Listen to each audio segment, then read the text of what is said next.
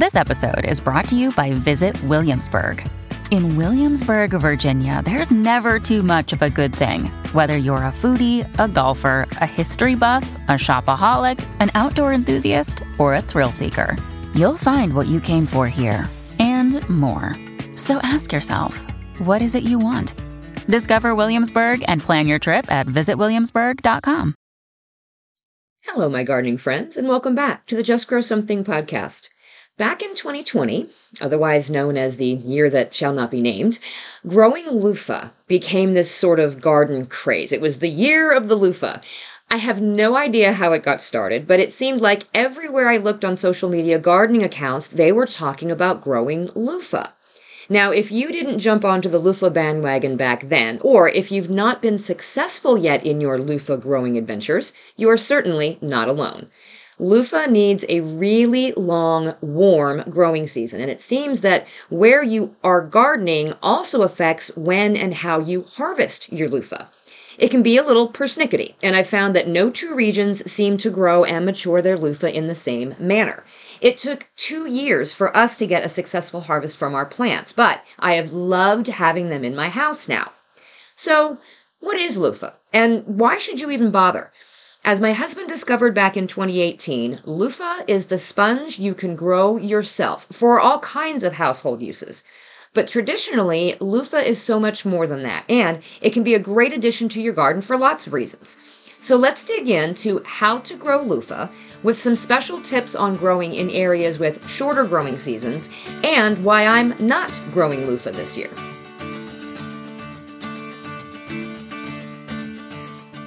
Hey, I'm Karen.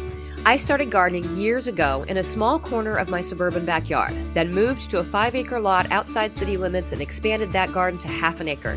What started as a way to provide for my family turned into a love for digging in the dirt and providing for others.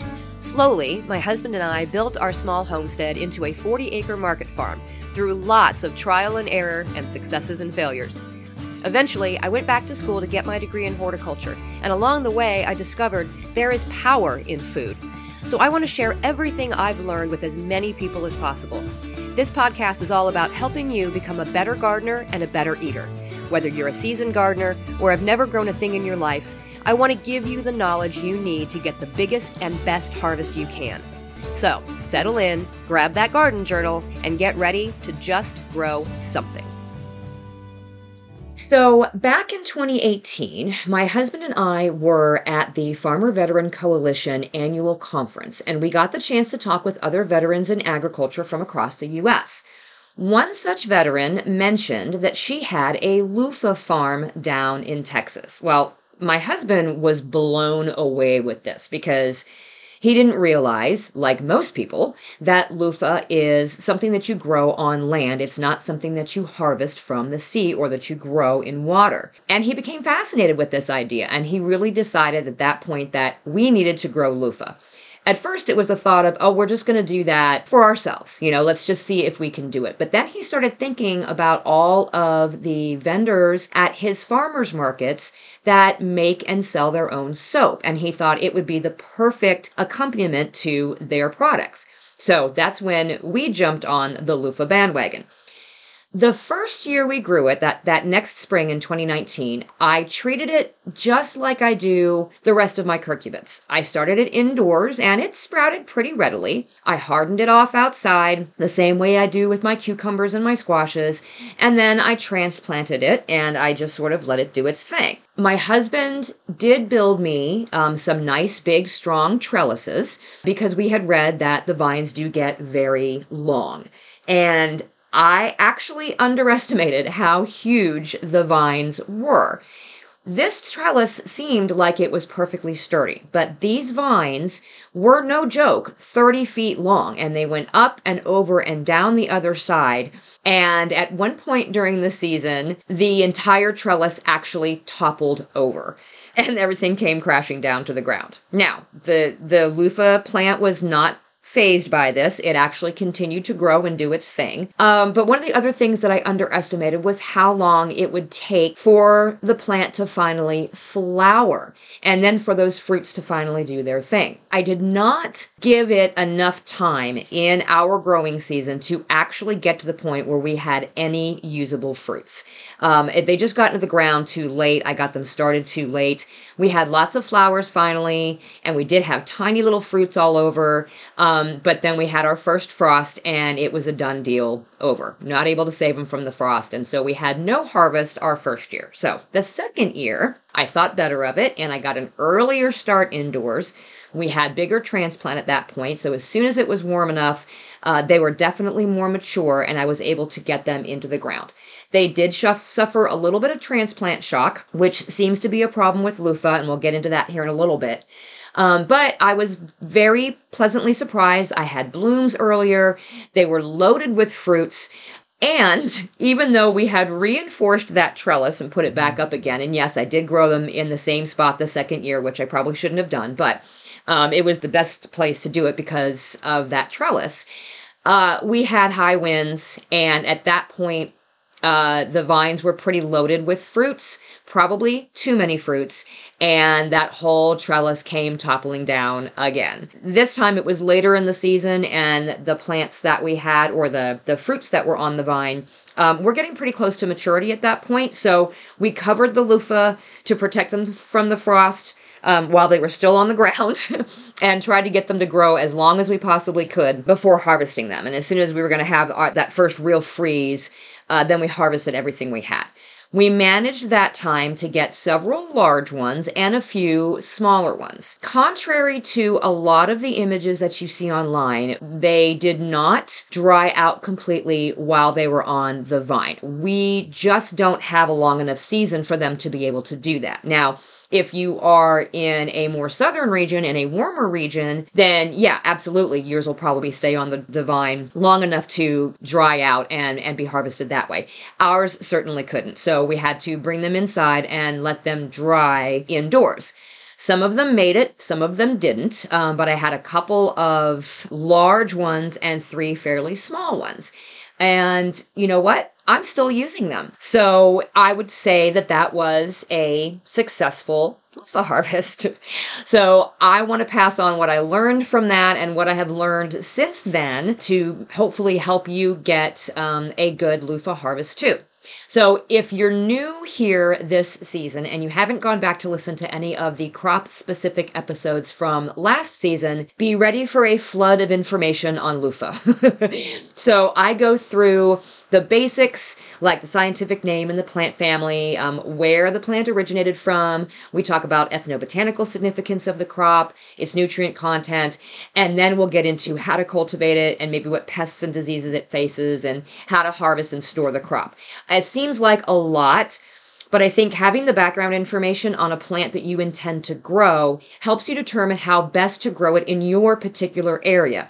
If you know something originated in the Mediterranean, for example, and you live along the same line of latitude as that region, or your growing conditions are similar, you may have an easier time growing that crop than someone who is much further north or south.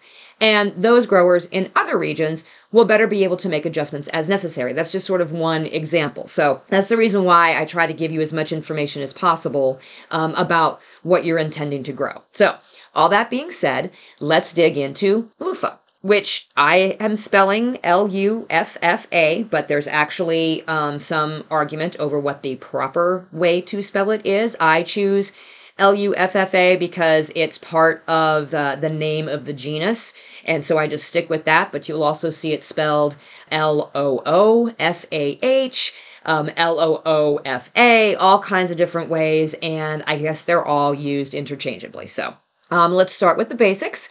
Loofah is a genus of tropical and subtropical vines that are in the Cucurbitaceae family. That is the cucumbers and the squashes and the melons. The species that are most commonly grown in the garden are Loofah acutangula, which is the angled or ridged loofah, and Loofah aegyptiaca, or Loofah cylindrica, which is a smooth loofah or Egyptian loofah. They also sometimes call it dish rag gourd.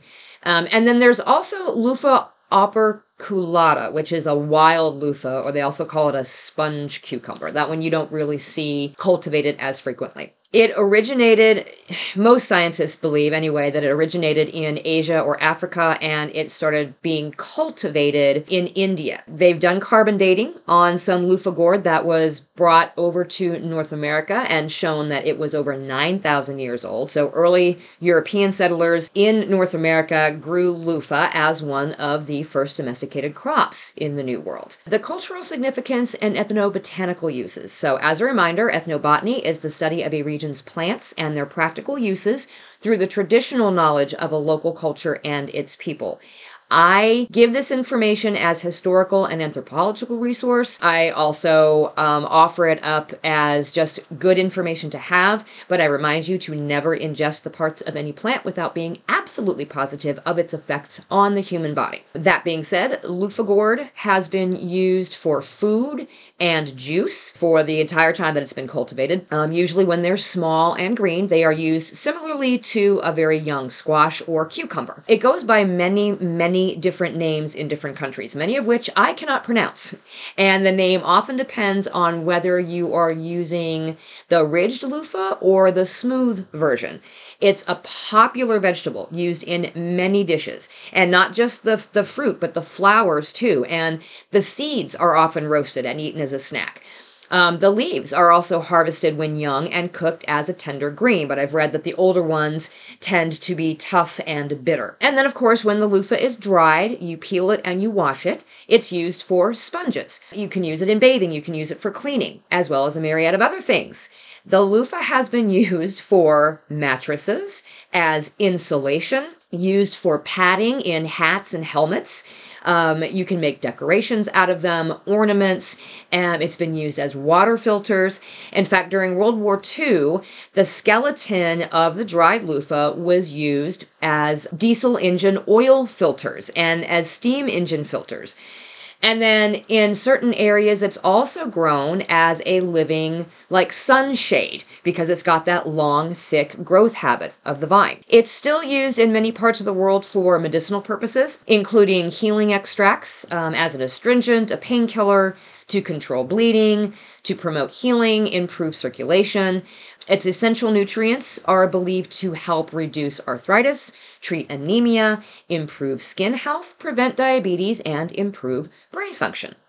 So since we're talking about eating our loofah, there is a nutritional value to it. One serving of young loofah gourd is 89 grams, or about a half a cup of 1-inch slices. That contains 48 calories, 12 grams of carbs, 0.6 grams of protein, and 0.3 grams of fat. The essential nutrients include vitamin A, vitamin B, manganese, and potassium. So whether you plan to eat your loofah or you plan to use it as a scrubber or a combination of both, it's important to remember that loofahs are a part of the curcumin family. So they're going to grow similarly to those other warm weather crops. Your cucumbers, winter squashes, like with those same long vines, have the same type of growth habit. They need a long, warm growing season. In order to get your loofah to maturity, you're going to need between 180 and 200 frost-free days. You know, some packages will say, oh, it takes 90 days, it takes 150 days. Yes, but not to get them to the size that you would need them to be able to use as a sponge. So the warmer the better. Cold temperatures will slow their growth. And just remember that these vines can get to be as long as 30 feet. So make sure that you have plenty of space. So the part of the loofah that you're used to seeing is actually the inside fibers of the fruit. So you've got the green skin on the outside, and then you've got the skeleton in the inside, and that's the loofah sponge. Or the scrubby. The immature loofahs, when they're smaller, they look pretty much like a little cucumber or a little zucchini. Mature loofahs will turn brown on the outside when they're drying, and they really start to get very, very light. So this is a really good way to see how mature your loofahs are if you have a long enough season, is to just kind of lift them a little bit while they're growing, and you'll see they feel very dense. And then as they get to maturity and they start to dry out, you will feel them getting lighter and lighter. Again, if you're in a short season like I am, you're more than likely going to be picking these while they are still green. You just try to leave them on as long as you possibly can, and then you can harvest them at that point. So, cultivating loofah. If you're in a cooler zone, start your loofah seeds early, about 6 to 8 weeks before your last frost date. You can soak the seeds in water for 12 to 24 hours prior to planting. That will help with the germination. It helps break down that seed coating. And if you can germinate your seeds on a heating pad, that will help. I will put a link in the show notes to the episode on sprouting your warm season plants, where I talk about using the heating pads for this. But, since loofah really does like the warmth, you're going to have a little bit more success if you can use a heat pad. No harm, no foul if you don't have one, but it will improve your chances. I tend to plant my loofah in a large enough container to where I will not have to pot it up prior to putting it out in the ground. This to me reduces a little bit of the risk of transplant shock, which loofah plants are prone to. Some people prefer to, plant them in the smaller containers, and then as soon as the first true set of leaves forms, then they transplant them into pots that decompose, like the peat pots or the coir pots, so that they're only transplanting or only disturbing those roots once, or use newspaper pots or start them in soil blocks, that sort of thing. I just prefer to use the large containers, and then I can pop the whole thing out and drop it into the ground with very little chance of disturbing the roots. It's worked for me. You want to transplant them out once your soil is very warm and that weather has settled, consistently hitting, 70 degrees Fahrenheit or 21 Celsius during the day. Then you can go ahead and put them into their final location. For us, West Central Missouri, it could be as late as the end of May before I plant them, maybe even the first week of June. The plants are really good size by then. Just make sure that you harden them off and try not to disturb the root system at all when you plant them. You're still likely going to see some sort of transplant shock, but the less you disturb them, the better you are. For those of you that live in warmer climates, you can absolutely direct sow your seeds as soon as the soil has warmed up, so long as you're in an area where you know that you have at least 4 or 5 months before your weather starts to cool again. This is mostly you guys that live in zones 8 or warmer. Regardless of your zone, the garden location should have a soil pH of around 6.0 to 6.5, so just slightly acidic and in full sun. Minimum of 6 hours, but 8 hours or more would be better. Loofah can grow in just about any soil type that has a good amount of soil organic matter and drains well. So if you've got very clay or very sandy soil, you may want to amend with compost for best results. They can be grown in raised beds. As a matter of fact, that is what we've grown ours in. That trellis that I talked about was attached to 2 small raised beds on either side. I didn't do a whole lot of anything fancy to those raised beds. It was just the compost that I had thrown out there the previous year. Just make sure you've got a very large, very sturdy trellis at the ready, or just be prepared for 30-foot vines that are going to crawl across the ground and cover your entire area. You probably prefer to do it on a trellis because soil contact with the fruit can actually lead to fruit rot. It can cause the fruit to be sort of discolored, or it can cause the gourd to curve and become misshapen while it's growing. So trellis is definitely preferred. So keep your loofah well watered. It definitely is a little bit of a water hog. It prefers to stay fairly consistently moist. With that being said, we don't irrigate out here very frequently. Even in our raised beds, we're not doing a whole lot in the way of irrigation. So I actually didn't water ours but a handful of times, and that was during the hottest part of the season. That might account for how slowly mine was growing, but honestly, you get that transplant shock, and then they just kind of sit there for a while, and you kind of worry that, it's not going to do anything, and you wait and you wait and you wait, and then suddenly the darn thing just takes off, and it just went crazy. So be patient, let it get over that transplant shock. Make sure if there's any chance of cold weather, you cover it. A few days of cold weather will absolutely stop a loofah from growing, and it could take several weeks before they kind of get over the shock and continue to grow. So they really don't have any special fertilizer requirements. So, a few inches of compost over those beds in the fall, was enough for ours to grow. If you regularly feed the rest of your garden and you want to feed them that the same way, that's fine. It's not going to hurt anything. But they just don't seem to be super demanding when it comes to very specific requirements. Like all squash and cucumbers, loofah have both male and female flowers. So once your loofah starts flowering, don't worry if all you see is male flowers. The female flowers will generally come afterwards. We had a ton of pollinators attracted to this thing. And surprisingly, it was a lot of wasps.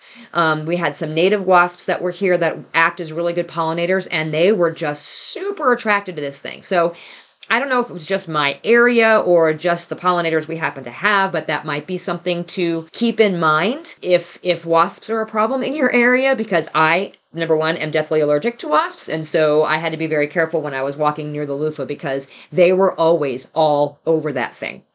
The other thing that I also noticed was when I had the seedlings hardening off in and out of my greenhouse, they were very attractive to ants. I had a slew of ants that came in, and they were just all over this thing. They weren't on anything else in my greenhouse. It was just the loofah. So I don't know if it's something that ants are attracted to or if it just happened to be that way, but that might be something else to keep in mind. Once the flowers are pollinated, you will start to see tiny little fruits begin to develop, and they look to me like little gherkin pickles. They're adorable. So at this stage, once they hit about that 2-inch stage is when you can start harvesting them to eat, if that's what you want to do.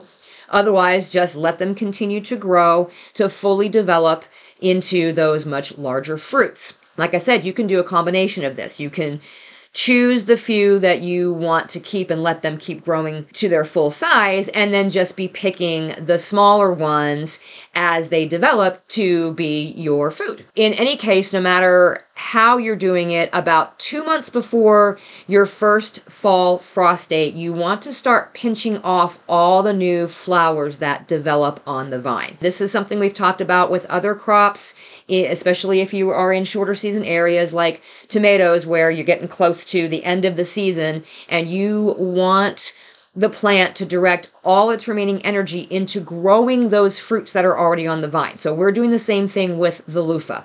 2 months before your first fall frost, start pinching them back and continue to do that for the rest of the season. Any tiny new loofahs aren't going to have a chance of ever getting big enough to harvest as a dried loofah anyway.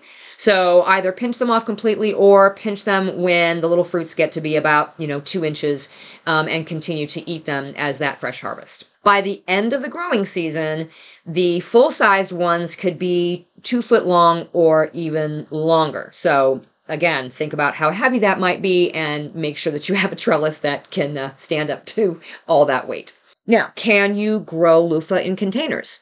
Yes, absolutely. You need a large container, a 20 to 30 gallon pot or a grow bag, something that is about 20 to 24 inches across the top in diameter.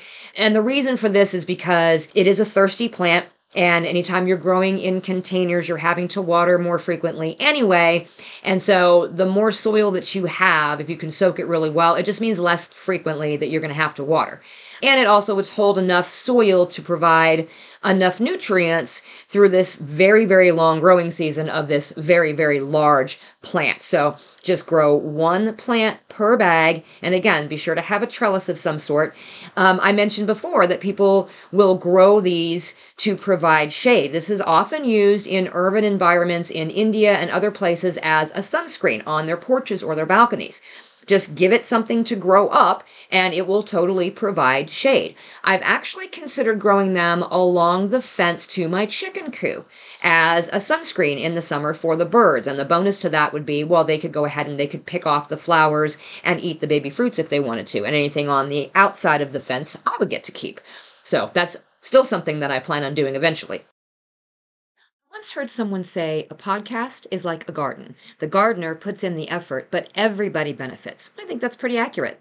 This podcast is a labor of love, and I hope that every one of you is reaping the benefits. If you get lots of great information from this podcast and would like to support it monetarily, you can do that by becoming a patron for as little as $2 a month over on Patreon.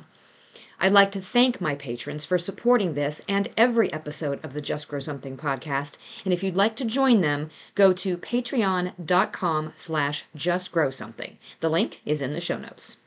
So what pests and diseases does loofah face? Really, anything that affects other plants in the cucurbit family can also impact loofah plants. But in my experience, these plants seem to be easier able to handle these pests and these diseases and not affect the harvest. That was my own experience.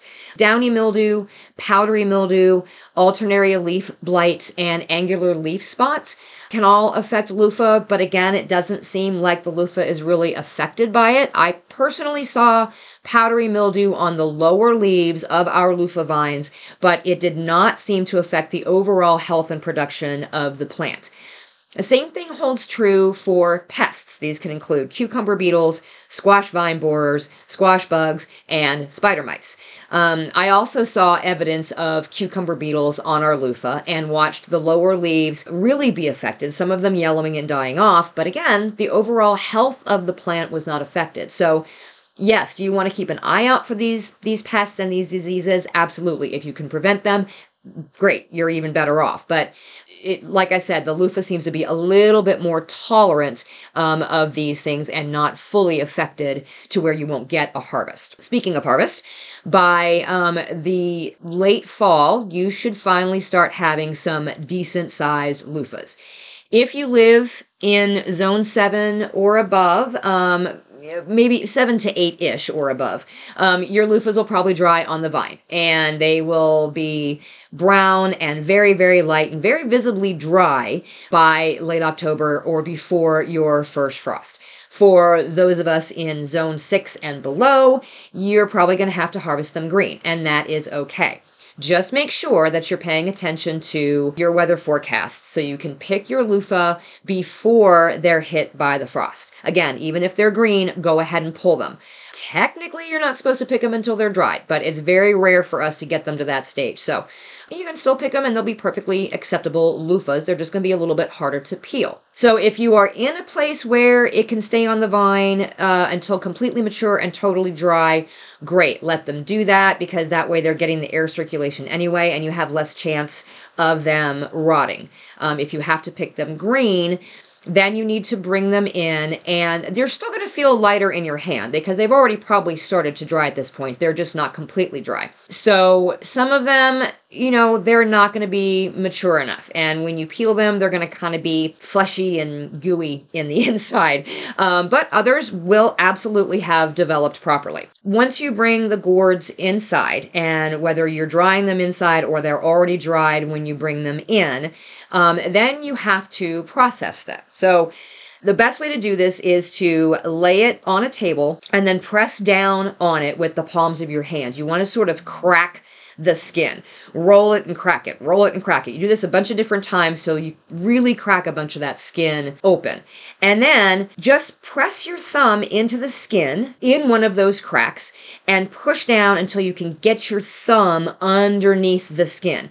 This is going to separate the skin from the fibers of the sponge. Sort of how you want to peel an orange, but maybe without, digging your fingernails into it. You just want to push down with your thumb. Peel off all of that skin and then rinse the sponge under water to kind of clean out any of the wet, gooey parts of it. You want it to be as clean as possible. While you're doing this, you're going to have a lot of the seeds falling out, so you may want to have something to collect those in. But do this a couple of times. Rinse, squish it, rinse it, squish it, and then when it feels and it looks fairly clean, then go ahead and sit it on the counter overnight to dry. Once it's dried, you can usually shake a lot more of those seeds out. The more it's dried, the easier it's going to be for those seeds to come out. But they can be a little bit of a pain because there are a lot of them and they are all stuck in these centers and these nooks and these crannies. So, you may miss one and you might end up sprouting it when you're using the sponge. That's okay. But the drier, the better before you cut them to the size that you want them and decide to store them. If you want a brighter looking sponge, you can actually soak it in a solution of, I think it's 1 part bleach to 10 parts water. Rinse it with clean water and then let it dry again. That might brighten the look up a little bit. I'm not too concerned. Sometimes I had a couple that had little black spots on them from where they were pressed up against the trellis or where they had been bruised when they landed on the ground when the trellis fell. But again, we're just using it as a sponge. So no harm, no foul there. And the ones that we harvested that 1 year, we are still using. And so we actually technically haven't even needed to grow them again because they have lasted this long. The best thing is to make sure when you use them to dry them, just set them up on their end. They have a tendency to dry a little bit better that way. They have better airflow. You absolutely can save the seeds from your loofah. Only the black seeds are the ones that you want to save. If they're white or they're pale, they're not going to germinate. Once you've got all your black ones pulled out of there, then you want to sort of feel them. The ones that have been pollinated will be fat. So those are the ones that you want to save. Anything that's flat or kind of sunken likely isn't going to germinate either. So hang on to those fat ones, dry them, store them up, and you will have plenty of loofah seeds for your next growing experience. I also have plenty of loofah seeds from the last time we grew them. And like I said, I still have plenty of dried loofah for using around the house. But they are super fun to grow, and I'm anxious to try that trick with using them to shade the chickens. But I am not growing loofah this year. And that has nothing to do with the fact that I don't want to. It has everything to do with the fact that we are not growing anything in the curcubit family on the farm this year. We have been battling squash bugs, squash vine borers, and cucumber beetles in a much more progressively worse manner every single year for about the last 5 years. And last season came down to me replanting or successively planting our zucchini plants 4 times just to be able to get a continuous harvest. I had to successively plant our cucumbers 3 times, and that is just way too much effort for anybody to have to deal with. So in order to help try to break the pest cycle with our curcubits, we're not growing anything in that family this year. No cucumbers, no squashes, no melons, and unfortunately, that also means no loofah. But I will absolutely go back to growing loofah again next season because I think it's something fun to grow. So if you try growing loofah this year, I would love to see pictures of what you're doing. If you have questions along the way that I or anybody else in our Facebook group can help you answer, I encourage you to jump in there. The Facebook group is the Just Grow Something Gardening Friends. You can jump on Facebook and just post to the regular Facebook page or send me a message on Instagram, any of those things. I would love to see what you're doing and help answer any of your loofah growing questions. So give it a try and let me know how you grow your loofah. You just finished another episode of the Just Grow Something podcast. For more information about today's topic, head on over to justgrowsomethingpodcast.com for all the episodes, show notes, blog posts, discount codes, and more. Don't forget to sign up for the newsletter while you're there. You can also head to Facebook and join a community of other gardeners asking questions and sharing their experiences in the Just Grow Something Gardening Friends Facebook group. And if you want to support this show even further, head to patreon.com/justgrowsomething to find out how. Until next time, my gardening friends, keep learning, keep growing, and we'll talk again soon.